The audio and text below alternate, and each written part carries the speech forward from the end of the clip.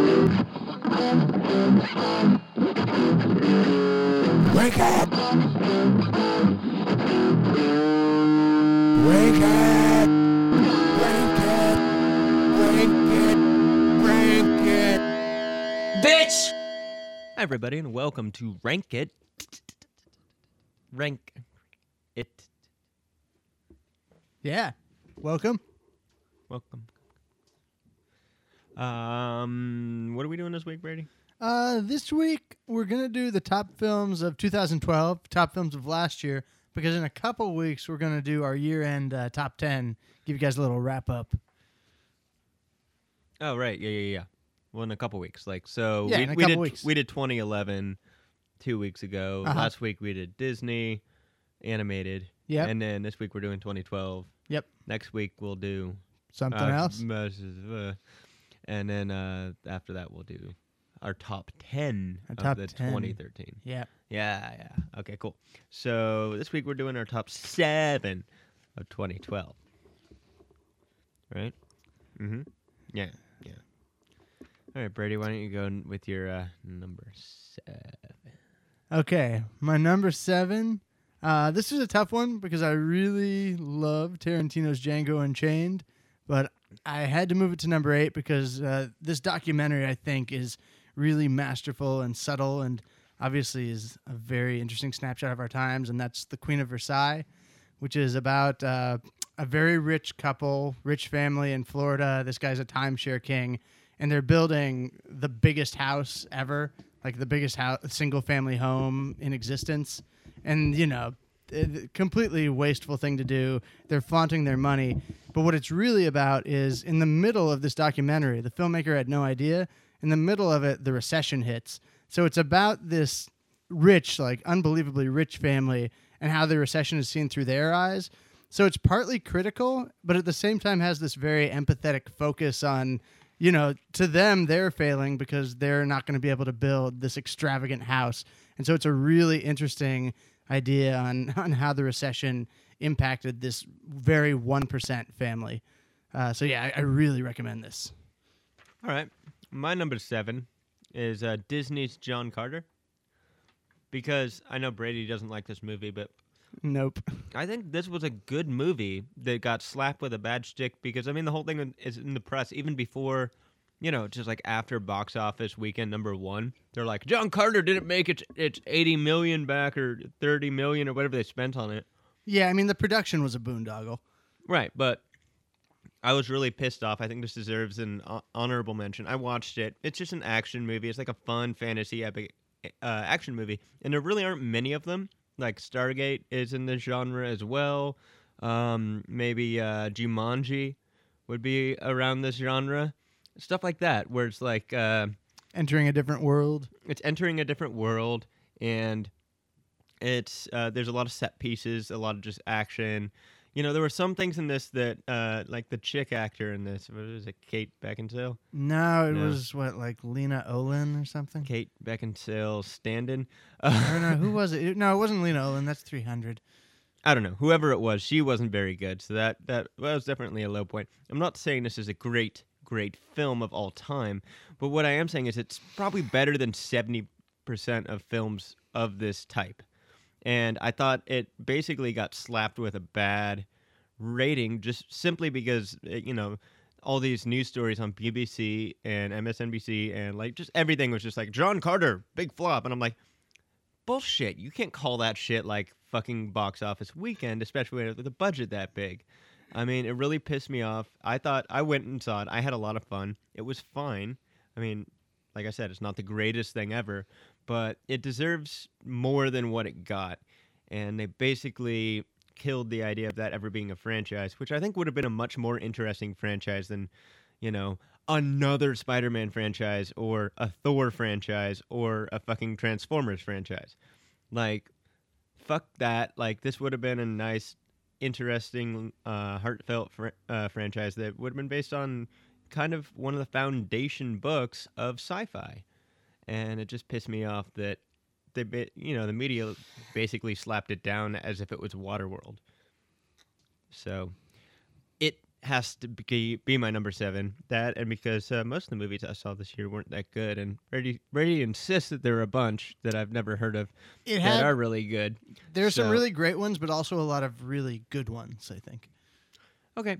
Well, anyway, I think that's a perfectly good reason to put that as my number 7, and we'll move along with Brady's number 6. Okay, my number 6 is Steven Spielberg's Lincoln, the film that was in the hunt for Best Picture last year. It came down to Lincoln and Argo. I think this is a far, far superior film to Argo. And the criticism it got slapped with was that it was too boring, too talky. But what I think is, in its own kind of way, it's the most revolutionary thing Spielberg's ever done, because he completely relinquishes a lot of his directorial What is it again? ticks. Lincoln? Oh, Lincoln. And so he actually just becomes invested in the debate and the negotiation and the quiet kind of politicking that went into getting the Emancipation Proclamation passed. One of the most interesting scenes is when this Tommy Lee Jones character, who's a very passionate idealist, the decision he has to make isn't to give this big speech that is totally in favor of his principles. It's actually to back off a little bit off of his principles. And so it's very wise about that. And obviously, it's got one of the greatest performances of recent times from Day-Lewis.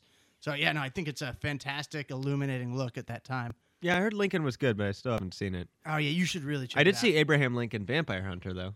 Oh. The other Lincoln. That was pretty good, too. I think that's somewhere around my number 4. Yeah, something like that. Well, don't give it away.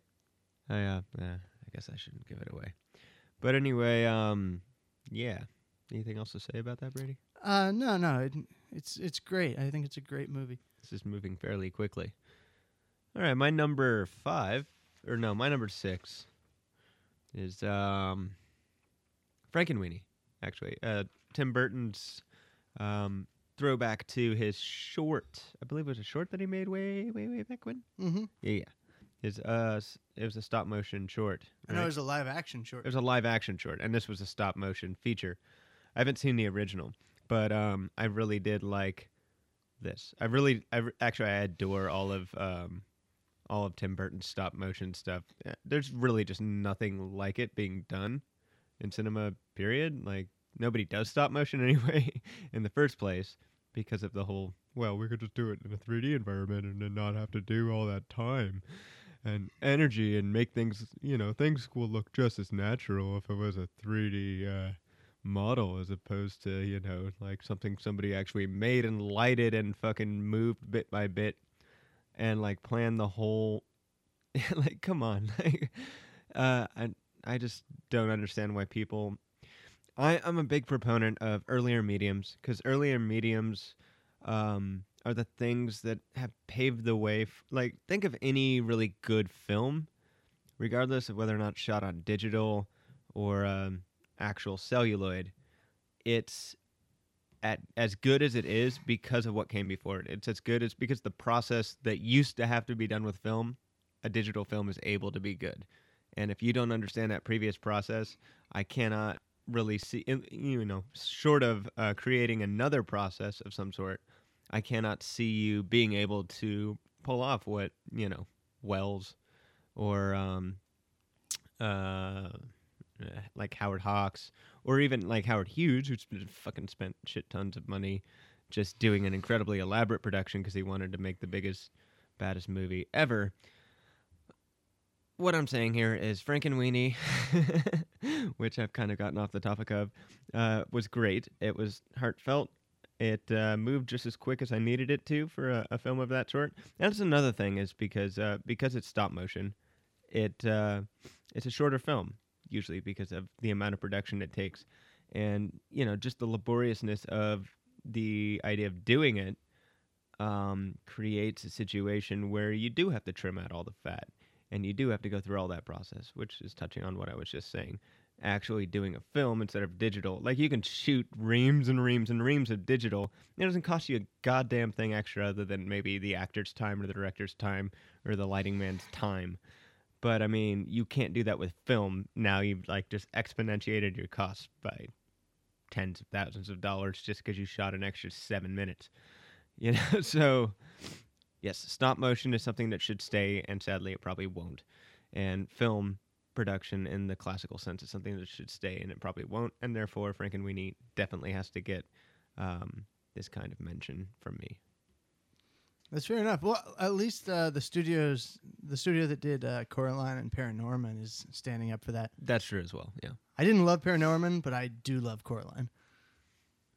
Anyway, my number 5 is Michael Haneke's Amour. Basically, just the story of a couple, an elderly couple, and the wife suffers a stroke, and it essentially is just witnessing the process of dying. This is a film that rubbed some people the wrong way, but I found it really fascinating and unflinching because the director is known for having this very pitiless clinical method about him, and he kind of holds on to that, but the very powerful emotion underlying it, this is a couple that's been together all their lives. I don't know, it's this interesting mixture of just completely unflinchingly looking at this, but also, zeroing in on the high emotion of that. And it's, just a really interesting, well-acted examination of death, of something that we'll all have to face. So, Amour, number 5. Never heard of it. Really? It got nominated for Best Picture and Director last year. This year was the first time I've been able to watch an award show because you lived at a place where I could do that. Oh, okay. I mean, I know you had a party last year too, but I had to come late after work, and then the Oscars were over, and then my girlfriend got really mad at me because I wasn't in the mood to make out because I had just gotten off work, and I was like, "Look, I don't really want to make out in front of our friends. I just want to sit, take a half hour's worth of deep breaths, and drink a beer, and I'll be ready for human consumption." Mm-hmm. That's what I have to say about Amour. Sorry, people. For some reason, I got all stuffy. Brady and I went out in the cold. Oh, maybe it's because I'm eating Milk Duds. Maybe that's causing the problem. That's what all that on the mic is. But my number 5. This probably shouldn't be my number 5. I move things around. Nope, not really. All right, my number 5 is Hunger Games, which wasn't near as good as this year's sequel. But it was good. I enjoyed it. It was a little abrupt. It was a little too fast. I had to gloss over so much stuff because there's a lot to put in. And anything based on a book. Short stories are actually a better medium for film than books. Now we're even. After I get the God bless you that, or excuse me. Excuse me. God bless you. Thank you. You're welcome. Number 5, Hunger Games. J-Law's great. She's a proficient actor. The guy who plays Peeta is whatever. He's terrible. Yeah, whatever. He looks a lot like you, though. Really? His doughy face is just doughy, dead-eyed face. Yeah, Josh Hutcherson, I'm sorry if you're listening. You have bright eyes, though. He doesn't have bright eyes. He has kind of like... So if not for my blue eyes, I would have the same just dull expression as that guy. Well, I mean, you smile more with your teeth. Ah. Yeah. But I mean, when you keep a closed lip smile, try it right now. It's excellent pod. Yeah, just like him, except for your bright blue eyes. They're dreamy, Brady. Oh, for all you Sherlock fans right now, we're holding hands too, and it doesn't mean a thing. Don't mean a thing. Anyway, so Hunger Games, good movie. Love the dystopian kick. Love Woody Harrelson. Woody Harrelson's amazing. And I really like him in that. Yeah, and very good, very good. So don't totally get the love. Like a lot of people really seem to like Elizabeth Banks a lot in that, and she's an actress that I like. But who's she play? Edie? She's Edie. It's a little over the top. Yeah, it's supposed to be. But I think Hunger Games is half a good movie, and the weirdest thing is that when it starts to kind of suck, like I'll just say, when it starts to suck for me, is when the games start. They get all the actual dialogue stuff right, and then the games are completely neutered. Well, I mean, I feel like it was cool, and then the games start, and I don't really believe the maliciousness of the other team. By the way, spoiler full podcast. Always anything we're going to talk about here, we might spoil whatever for you. Yep. So just gonna let you know. But I didn't really buy when like the people were supposed to be really malicious, like fucking sadistic bastards. Yeah, wouldn't Like- it be more interesting if they weren't? Right. Well, they're supposed to be, but the fact is, it didn't come across that way in the film. They weren't good enough at being malicious assholes. They seemed to be just as clueless as whatever the fuck, No, yeah, it just like because for that part, other than Jennifer Lawrence, who I think is a tremendous actress with a really really bright future, the rest of them seem like CW actors to me. Oh Like yeah. next totally. on Vampire Diaries. Absolutely. And not so big on the Lenny Kravitz's Oh, but Cinna. I like the character of Cinna. I just think Lenny Kravitz kind of spoils it for me, actually. Kravitz still has some goodwill from Precious for me. Well, no, I like Kravitz. I just don't like him as Cinna. No, you're probably right. I feel like it's like a lot of people like him as Cinna, but they like him as Cinna. Then they read the books. Then they go, yeah, Cinna's Lenny Kravitz, and now they have it in their head that Lenny Kravitz is Cinna. And when I read the book, I was like, that doesn't look like Lenny Kravitz. When I was painting with my mind's eye as I was reading the words, and I'm like, why did they use Lenny Kravitz? Probably because he's Lenny Kravitz, but. You know what would have been better is if they'd let Kravitz keep his trademark like long dreads, and then he had them up like put Yeah, up but on his he head. got those off in like 2004 or something. Yeah, like but then that. like he could have them put up, and someone could try to touch them, and he could be like, "Hey, don't touch my Cinnabon." And that's hunger related.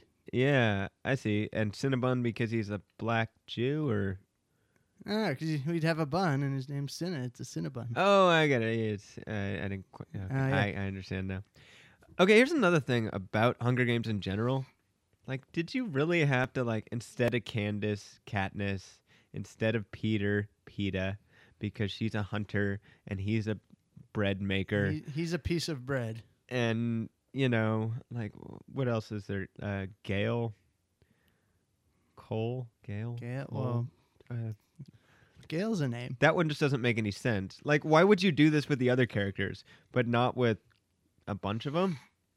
Like Edie. Like, does she eat? E.T. Does she look like a small alien or something like that? Like, I don't quite understand that. So that like that tongue in cheekness kind of bleeds over from the book into the movie. That's not the movie's fault because I mean it's obviously just following the book, but it's kind of like it makes sense when you do Umbridge, and it makes Right. but I mean that's just like a one-off character, and they do it with a couple other characters in Harry Potter, but not like the main characters, Yeah. right? Isn't that just kind of hackneyed? Maybe a little. Yeah. That's I still want to see the second one. the second one's really good. The second one is much better than the first one. Yeah, that's what I hear. I in fact I would put that as my number 5 and consider as well if it were the same year. Oh, this. Oh, I see. Okay. Well, Actually, that's cool. I would. Yeah. Well, I mean, I guess not because I've already started formulating my. If that one were made in 2012, this one wouldn't even be on the list, and I would put that there instead. I wouldn't put them both up there. You know what I'm saying? Yeah, yeah. Actually, no, I don't even know what I'm saying. So let's just disregard that comment. Hunger Games. Good try. Do better next time. Oh, you did. Thanks. Anyway, Brady, what's your number 4? Okay. My number 4 is Paul Thomas Anderson's The Master, which is seemed to be a polarizing film. Oh, the other Anderson. Yeah, that other Anderson. And to me, at this point in their careers, probably the better Anderson. But Wes isn't far behind. In fact, we might get to him later on. But yeah, P.T. Anderson. I think Wes has more style, but P.T.'s got tons of style. finish your little Anyway. blurb and then we'll talk about that for a minute. So yeah, no, The Master stars Joaquin Phoenix as a very troubled man returning from World War II. And he's a bit of an alcoholic, and he not just an alcoholic, but like the Walter White of alcoholics. He's able to mix concoctions out of like antifreeze and shit. And so it's about this troubled young drifter in the wake of World War II who essentially falls into a cult, a Scientology-like cult. And so it's this really... Well, first of all, the performances are like shatteringly good. Phoenix in particular. It's a landmark Phoenix performance. And it's just basically I think about the kind of mentality that would cause someone to even fall into a cult-like religion in the first place, and then just an interesting exploration of the dynamic of the master, the cult leader, and this would-be follower of his. And it's just tremendously beautifully shot and well acted, and I think it's a movie that'll be wrestled with for years to come. So it's tremendous. Yeah, also haven't seen that one. But on the topic of Wes Anderson's style versus P.T. Anderson's style, what exactly is P.T. Anderson's style? Well, P.T.'s style isn't as easily reduced, I don't think, to... Okay. I mean, because Wes I get the Anderson aesthetic. has the When I think of diorama P.T. thing. Anderson, I think of the constantly moving camera. And, like, actually, remember in... I guess it was on Film Spotting. Did you listen to Film Spotting live show? Yeah. They say, like, David O. Russell really knows how to move the fucking camera around. And I'm like, kind of. Yeah, no. I would say P.T. Anderson knows how to move the camera around better than David O. Russell. Oh, But certainly. He's just kind of doing the faux sazy sort of thing. David O. Russell, I actually really like O. Russell, but I do he's too, not but a- he's a pastiche artist. He's like Lucas. yeah, he's not a smudge on what P.T. Anderson has going on. Anderson's one for the ages. Yeah, and to be honest, they weren't comparing him to P.T. Anderson or anything No, like I that. understand. Yeah, but I mean, yeah, when you're gonna sit there and say that guy knows how to move the fucking camera around, you better be talking about somebody who does it better than David O. Russell. I mean, David O. Russell does fine, but it's an imitation. All right, well, what I like most about O. Russell is more the improvised electricity between his actors. But anyway, what is the style of P.T. Anderson? Like, how would you quasi-characterize it if you can't fully do it? I don't know if I even could, but I don't know. Are you talking about his writing? Are you talking about his directing? Are you talking about his cinematography directing? Are you talking about his actor directing? Or I mean, I suppose we are talking about his directing. He's just got this sense of something otherworldly. Like, even in ordinary situations, he did it with There Will Be Blood. There Will Be Blood, the first image we see, makes the Earth look almost like an alien planet. And this Daniel Plainview is almost this creature born of greed. Like, Well, he's born out of the earth. yeah. I see what you mean, but you also take that way differently than I do. I don't take it as otherworldly. I take it as, like, hyper real. It was our planet all along. Damn it! You blew it up. You burned all the oil. And then maniac! No, but I mean, when I see what you're talking about, I look at it as hyper real, and that's what I think Yeah, of when, no, I when mean, I think of P.T. Well, Anderson. but then I wouldn't call it naturalistic, though. It's very... no, like hyper real, like Yeah, okay, yeah. more real than real, like. More human than human. Uh, More Uh, human than uh. human.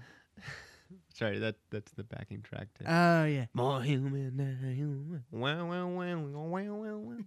Yeah, okay. Oh, yeah, and I'll finish up, but Anderson's got a new one coming out this year. Wait. We haven't compared that to the style of Wes Anderson. of Wes Anderson? Yeah, because I like stylistically, Wes Anderson's very well defined and very clear what he does with it. Right, like he loves the stationary shots, long takes, and then like switch views, and And less bringing the camera in and pulling it back out or anything like that, but more like flip, right? And he's very much a fan of the widescreen, although it looks like Hotel Budapest, the Grand Budapest Hotel, is that what it's called? the Grand Yeah. Budapest Hotel. It looks like that's shot in 3x4 Okay. as opposed to widescreen. I was watching the preview, and it's all like, old style movie, slightly like no anamorphic lens, which is weird for Wes Anderson Right. because he's very much synonymous with up until Moonrise Kingdom. He always shot 2.4 by 1, like which is Okay. standard CinemaScope, which is what I'm shooting in for my film. Woot. And so yeah, now I won't be an Anderson copier because he's starting to do different things.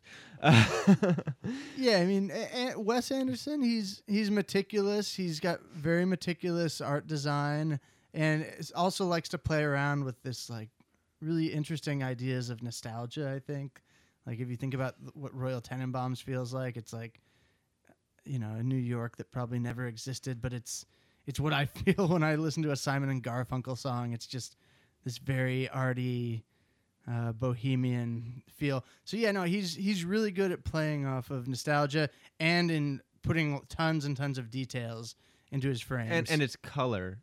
Yeah, and the color. Like, especially in stuff like Moonrise Kingdom, I'm sure probably one of us will have this on our rankings. But Probably. yeah. With the yellows and the blues of Moonrise Kingdom, etc.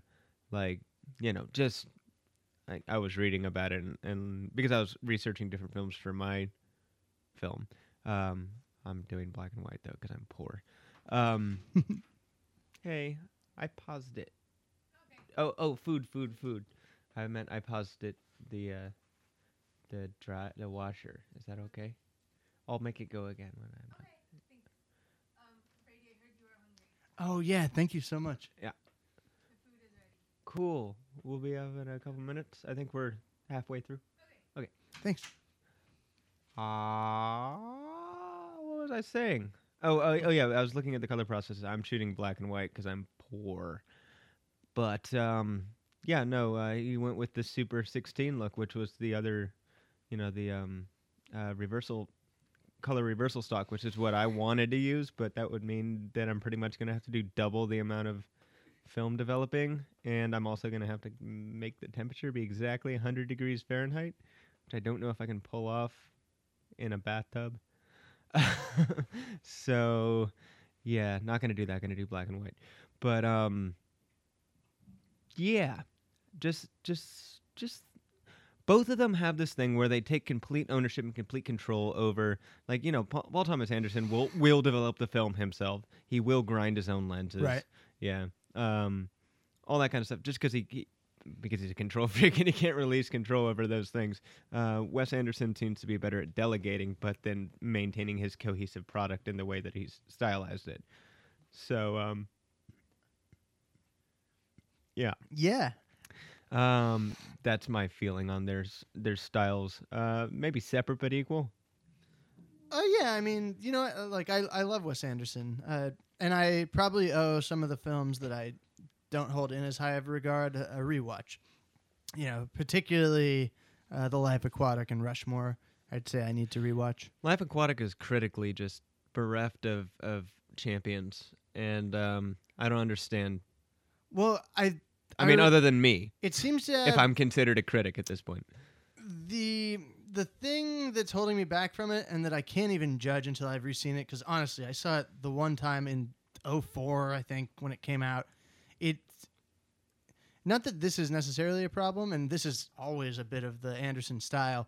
It seemed a bit emotionally distant for me, whereas his better ones still have that meticulous quality, but Royal Tenenbaums has tons of like really interesting emotional beats going on underneath the surface. And you know what? And I might as well just transition to my number 3, Rob. Moonrise Kingdom. Oh yeah, because I did. What did I do? No, because it's my turn. Oh wait, no, that's right. It's your turn. No, go ahead and. Sorry. No, we'll get back to it. No, go ahead. Go to your number 3, because I'll do my number 4 afterwards, which I'll have a lot less to say about. Okay, well, sure. Moonrise Kingdom. I think what's really cool about that, Tenenbaums might still be my favorite. I think I have Tenenbaums and Fox as my favorite still, but Moonrise Kingdom has an interesting emotional theme, an emotional through line to me, and it's only like a 90-minute movie, so it zeroes in all of Anderson's skills for composition and attaches it to these really interesting ideas about youth and innocence lost. And at the heart of it is this idea of young people fall in love foolishly, maybe, but who the fuck is anyone, particularly adults with all their fractured, dysfunctional relationships, to call out the reality, the veracity of those emotions? Like, who are you to say that young, stupid love isn't just as true as any other kind of love? And so, yeah, Moonrise Kingdom, I just think, is a beautiful movie that, you never feel it lag at all. It's full of humor and a deep wellspring of emotion. And in the years to come, it could even be Anderson's number 1 out of his current crop. I'd have to see how it ages, but right now, for me, it's aging really, really well. So that's why Moonrise Kingdom is my number 3. All right, so my number 4 is Looper, because that was good. Yeah, no, Looper's I don't really good. remember it as well. I think I want to say that the kid who plays like the very small kid at the end, which that part of the movie actually rubs me the wrong way for a couple of reasons. Me too. But that kid was a really good actor for being like 4 or something like that, right? Yeah, That's something I remember going like, wow, that was really good for like that tiny of a child. You know, that's like level of the kid who was an ET's sort of level, right? Yeah, totally. Yeah, but Looper was great. I love the concept. I love the idea. Third act kind of got a little carry, I would say. Yeah, and you got Bruce Willis becoming a baby murderer. I don't know if Yeah. it juggles that very well, like if it can land the emotion of that. Yeah, and also like, you know, the character you're identifying with is a younger version of the character in the future, because the premise of the movie would be that when he gets killed, he actually goes back in time to tell his younger self the blah blah blah. Right. Right. I don't think that's even spoiling anything. We're allowed to spoil things here, but that's not even spoiling anything. That's like what you learn. I think that's in. Yeah. I think that's in the plot synopsis. If you go to like the landmark on Berkeley Shattuck and like read it, I think I actually read it before I went and saw it there. At any rate, Looper was very good. I really liked the style. I really liked the kind of the medium-sized brush that they paint that world with. You know, Yeah. it's like the color swatches are very tend to keep to the blues and the grays and the browns, but you know, in large stripes, but not too large. It's not all the same color, and the tonality of the way the color was used was very striking to me. I'm struggling to remember it, which might be a mark against it because it's not as memorable. But I remember it in good standing, other than maybe some problems in the third act. Right. You know, it's the guy who did Brick. Yes. So yeah, for me, like I think the first third is one of the best movies of the year, and then that farmhouse stuff isn't quite as interesting. But I think it's a major moment, a major step For Ryan forward Johnson. for Ryan Johnson. And so yeah, in years to come, I think it'll be seen as a huge growth for him. Speaking of which, I love Brick. I love Brick too. I really like Ryan Johnson's tongue-in-cheekness with that sort of thing, like kind of acknowledging the fact that it was playing off this weird sort of subgenre of a very well-known noir genre. Right. And I think he should do more of that. I was kind of disappointed that he didn't really do that at all with Looper. Oh, well, how do you mean? Well, okay, so I mean they have that kind of shit in there that's like really tongue-in-cheek, like if you have a problem with me, well then write me up or suspend me. But you know, like I'm gonna send you down to the principal's office, like that sort of thing. Right. Like the kind of cop hauling you into the jail, but instead it's high school.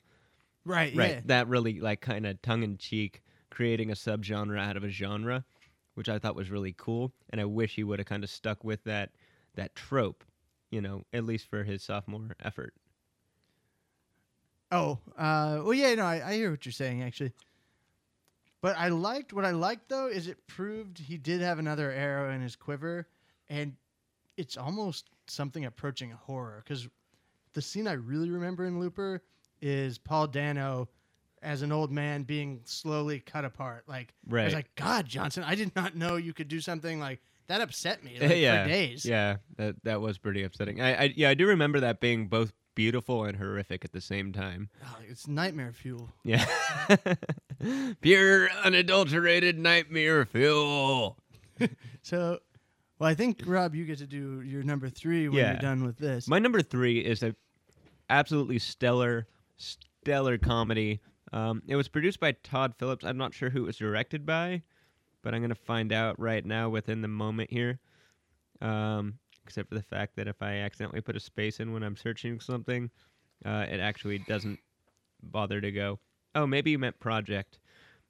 Project X, which is directed by Nima Noriznad. No wonder I don't know who he is. It's hard to pronounce his name. Yeah, so freshman director, Narima Brady, please read that. I can't read and spell like you. Okay, I'm giving this a shot. Oop, I lost it. Where'd you go? At any rate, it was produced by Todd Phillips, which obviously he looked at it and said, "Oh, well, okay, this is my kind of bag, so I'll let you." Nima Nourizadeh. go ahead and direct this film that you've pitched to me. You know, somehow he got to Todd Phillips, it looks like. And Todd Phillips went like, yeah, I'll bankroll that. So anyway, it's basically the most epic party movie that you could ever see. It's have you seen this? No. Okay. Just think of movies like Can't Hardly Wait or Fast Times at Ridgemont High or something like that, except it all centers around one day. Ooh, it should have been on my one day list that we did a while back. Oh yeah. But it's all one day. It's a couple dorks throwing a party, and the party gets bigger, and it gets bigger. And I'm actually not going to spoil this for people because, like, let's just safe to say I can say this, and it'll sound like a spoiler, but you'll never believe it when you're watching it. It gets bigger, and it gets bigger, and it gets bigger, and then you go like, well, they can't top this, and then they always do. And it's like it's one of the most interesting ways of building a plot to a boiling point that I have ever seen. Like it's basically just talking about it is enough to give Brady indigestion. I mean, he can't keep anything down right now because of how much I'm talking about it. A couple foibles against it, which for some listeners might be a pro this. Given I don't think my girlfriend or my ex-girlfriend listen to this, it's incredibly misogynist. Okay? So there's just boobs everywhere, and like the boys are like, you know, they're 17-year-old boys, so their whole thing is, I'm going to figure out a way to, you know, get girls to take off their tops and blah, blah, blah. It does have a slight note of, oh, wow, I get to sleep with the most popular girl in school? Oh, what about my girl next door sort of thing? Where, you know, her and I have been like best friends forever and always kind of had a crush on each other and blah, blah, blah. That sort of moral dilemma. And then they also put a midget in an oven and it's furniture. But kind of a lot of horrible things happen in this, but it's kind of it registers true to me because I remember my adolescence being very much that way. Like, you know, if the jock guy could grab that girl's ass in the hall, he would. And if he could get her to take her top off, he would. And if they could have a party where everybody goes skinny dipping and then film it, they would. So it's not like it's untrue to life. It just kind of fits into the patriarchy. And I kind of would look over my shoulder while I was watching it and going like, okay, my girlfriend's not anywhere seeing what I'm watching because she'll get mad at me. Anyway, fucking fantastically well put together film that I've never really seen it film build that way. It kind of is like a one-act play that stretches the length of an entire film but keeps you entertained the whole time. Like you don't need a break because of the way they do it. So yeah, that's my number 3. All right. My number 2 film was Proof, that the Sundance Film Festival, which, you know, in some years had been kind of flagging a bit, can still has value for producing filmmakers who just are really, really original. And I can't think of a more original bolt out of the blue than Ben Zeitlin's Beasts of the Southern Wild. I love, love, love, love this movie. For anyone who hasn't seen it, it's basically set in kind of a fictional, magical, realist post-Katrina New Orleans, and about a community of people living in an area where the government has told them they shouldn't live, where there's always danger of flooding, and just about this small community. But it's really about this young girl, played by the phenomenal 6-year-old performance of Quvenzhané Wallis, who I hope continues as an actual actress as she ages. And it's about her relationship with her father, but her father's in some ways kind of a bad father, and yet it's about this man who's kind of a reluctant father teaching his daughter how to survive, how the world is changing. And so it's about their relationship, and I don't even know how to describe it. It's just phenomenally filmed, and it's got the craziest, most surreal images, but it's filled with heart and wonderful music, and yeah, this is a wonderful movie. And yeah, that's my number 2. I don't know how else to describe it. Yeah, I haven't seen it, so I can't help you out there. That's great. So anyway, my number 2 is Moonrise Kingdom. For all the aforementioned things about Wes Anderson in general, very true to this film, breaking from its normal style, shooting shooting Super 16 without a widescreen lens. So it was basically a 16 by 9 format. And somehow I guess he got his hands on a Super 16 gate, which is really interesting to me because I kind of want to do that mod to my camera, but since I have an anamorphic lens, I don't need to, because I'm going to shoot widescreen either way. But anyway, went to reversal stock to use the kind of yellows and blues, really tailored that color coordination after that. It was Willem Dafoe, right? Am I thinking of the right character? Oh wait, who? Willem Dafoe was one of the main counselors. Oh no, Edward Norton. Oh, that's right. Norton was. I'm confusing Life Aquatic guy in shorts with with Moonrise Kingdom guy in shorts. That's right, Edward Norton. Not a long-time collaborator with that, but really like a great surprise role. Like the kind of guy. He was almost young Cusack-y in his Boy Scout niche. You know, I looked at him. I'm just like, that's like Edward Norton looking like a young John Cusack, even though I think it's the same age as John Cusack now, and John Cusack has filled out in the face and could never pull that off again. But, yeah, that, and then also Bill Murray, Bill fucking Murray. That movie was great. It was probably one of the most honest, heartfelt sort of things Anderson's done, just, you know, taking two kids of such a young age, and I don't know anything about either of those actors, but yeah, he obviously did a phenomenal job directing them in like it's weird because their actions are so adult but also so infantile at the same time, like the nervousness of just being like a kid who hasn't even quite yet hit puberty, or maybe just barely hit puberty, kind of in that situation.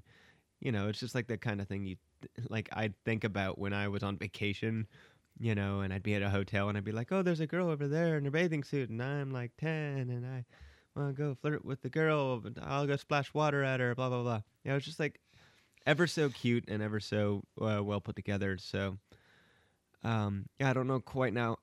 It definitely deserves a rewatch from me. I don't quite know how he did it, but whatever he did, it was the right thing. So, number 2. All right, well said, well said. All right, my number one, my number one is a movie that when it came out had a bit of controversy swirling around it, and I'm going to give my opinion on that controversy. I find it completely asinine, because while Catherine Bigelow in her masterful Zero Dark 30 does present torture without explicitly commenting on it, it's hard to watch this movie and get any sense other than that something in the national soul, in our souls, has been lost in the kinds of actions we had to take to find Osama bin Laden, the kinds of actions we felt we had to take to make ourselves more quote-unquote secure. And so, yeah, I think this movie just, it's so interesting. It's so intellectually, informationally detailed. It reminded me of Zodiac in that way. And it just kind of throbs like a headache and a heartache. And so I just respect the hell out of it for how unbelievably detailed it is in the procedure. And all of that is not just for completist sake. It's not just for the sake of, you know, telling the story in as much detail as possible. It's to make you feel the absolute ache of the amount of time and the amount of effort and dead ends that went into this. Because at the end of the day, what it's going to posit, what it does posit is, given all of that, and all of the lives that were lost as a result of the process, how worth it, how redeeming was it to finally catch this one man? And it's anchored by just so many beautiful ensemble performances. Easily my best movie of the year. That's cool. I haven't seen that, so I can't comment. Oh, man. However, the possible reality that I see what you're talking about, I can see why it would be that way. However, I don't think we actually found that guy or killed that guy. They just dumped his body at sea and went like, yeah, we got him. Which to me is like, beliefs aside, Islamic beliefs aside, I don't think that the U.S. government would be that interested in preserving them to the point that they wouldn't bring him back, and parade his body to somebody to do an autopsy on. Well, even if this theory is true, Rob, I don't think it damages the movie because in the end, it's not even about what was accomplished, about who was caught. It's about everything that went in, the time. Like, there's this interesting line. I love this line that Chastain says to it was one of the state secretaries, one of the big defense secretaries. Oh, Leon Panetta, played in a short role by James Gandolfini. I'm glad you were able to answer yourself because I haven't seen the movie, so I couldn't have done that. So it's pretty late in the movie when she's finally maybe built a case to have them go after the guy, and it's been like something like 10 years, like many years that they've been doing this. And so Gandolfini's character sits with her in a cafeteria. He's like, okay, well, like, so you've been in this like since you graduated high school. What are you gonna do after this? And she just looks blankly and says, "This is all I've ever done." And that's kind of, for me, just a really bold, interesting statement on the post 9/11 mentality. Sounds like our Like, country. what the fuck else do we have? We have put so much into just this one Or even revenge. pre 9/11. Like, this is all we've ever done. But anyway, I should Invade- stop there. Yeah, invade 'cause- other people's Because fucking- I feel, Rob, you might have a really excellent revenge movie yourself. Yeah. Mine's, of course, Django Unchained, as I'm sure Brady would have predicted. You Yeah. told me. Yeah. Well, I mean, did I tell you? Well, you were saying your list out loud as you were Oh, yeah. winnowing it. Oh, okay, I see. Yeah, no, I didn't tell you. I told the air, and you just happened to be Eavesdropping. within a gnat's fart of what I said. What? Nothing. It's just I've never heard that term. Within a gnat's fart. I like that. Yeah. Anyway, Django Unchained. Two things. Single-handedly revitalized the idea that I might want to watch westerns. That's good. That's good. Yeah, because that's a big thing for me. I think I mentioned it in the podcast of this week. If you're only listening to Rank It and you don't like Carnivorous Couch, well, please give us another chance. And also, I did mention Django Unchained was one of the things that revitalized my wanting to watch it. That and Gunslingers, which is basically a fucking video game that's Django Unchained, and you get to shoot a whole bunch of guys and they all explode like blood like that. The criticism about the violence. It's a bunch of fucking bullshit, first of all, just have to say. Or the glorifying of the violence. I want to say specifically that this film probably sets the tone in the American public for people being willing to go and see this year's excellent film by Steve McQueen, 12 Years a Slave. That's an interesting idea. I think if you had just come out with 12 Years a Slave without this film being out there, without this kind of like revenge, because I mean, like, this is in no way 12 Years a Slave. This is in no way trying to drive the amount of sympathy, towards like for the abolitionist movement and all sorts of stuff in 12 Years a Slave, which is also a very interesting book. And there's a biography. I think. Isn't there a biography of Salma Northrop? I'm not sure. I'm not going to go ahead and say that. I'm pretty sure there is. I remember just studying briefly that when I studied the abolitionist movement when I went to JC after college, just for the fuck of it. At any rate, this movie set the tone for Americans being willing to accept sitting down in a theater and watch 12 Years a Slave. If it hadn't been for this, there would. I know that there's a lot of people who haven't seen it just because they know they'll be too uncomfortable. Right. But I definitely was more comfortable having seen this side of it to see the alternate side of it, where it is really on it and like beating you in the head with a hammer about the sadness, the horribleness of it. With Django, we actually get to be with Django and be behind Django and feel like we can identify with a character who is overcoming this, as opposed to basically. I like 12 Years a Slave. It's a very excellently made film. However, it really does not show the fact that there has been any progress made, or it doesn't have that kind of theme of progress at all. And I feel like Django fills that hole. And that's something that we as a culture just don't identify with We don't. We're told over and over again that racism is alive and well. Yes, it absolutely is. But it's definitely better. Like, we're getting better as a culture, and I think that this film taps into that. The idea that Django's able to go get his revenge, or that he's able to overcome the bounds of his chains at every turn. He's like a slave, freed, a slave, goes back, and he's sent to like a work camp basically at the end. Once again, spoiler full podcast. But I mean, and he just overcomes every obstacle, even when he loses the mentor who was theoretically giving him his agency. Even when, what the fuck is Dr. Schultz's name? Dr. Schultz dies. Dr. King Schultz. Yeah, Dr. King Schultz. When he dies, it shows that he really can stand up on his own, and he doesn't need a white man to, basically be his agent although he did train him. Anyway, we should probably watch this and talk about this at some point in time. But I mean, he just trained him to be able to kill. That's all. Right. But I mean, he was with him, helping him with the whole situation, the right way to go about it, the way to figure out a way to get this plan done. And that white man agency towards black man. White man dies, black man still has agency. Important message, kind of devoid in all our media. Furthermore, it was a fucking ball of fun. Great performances by Leonardo DiCaprio, especially Samuel L. Jackson. Like, if I didn't know that was Samuel L. Jackson, you wouldn't have known it was Samuel L. Jackson. Like, didn't even look like him. I was hugely happy when Waltz won supporting. Waltz, of course, great actor. Hope to see a shit ton more from him. Wish we would have been seeing him all the time that he's been acting. But international actors don't really get their day in loveliness here in Film America. court. Yeah.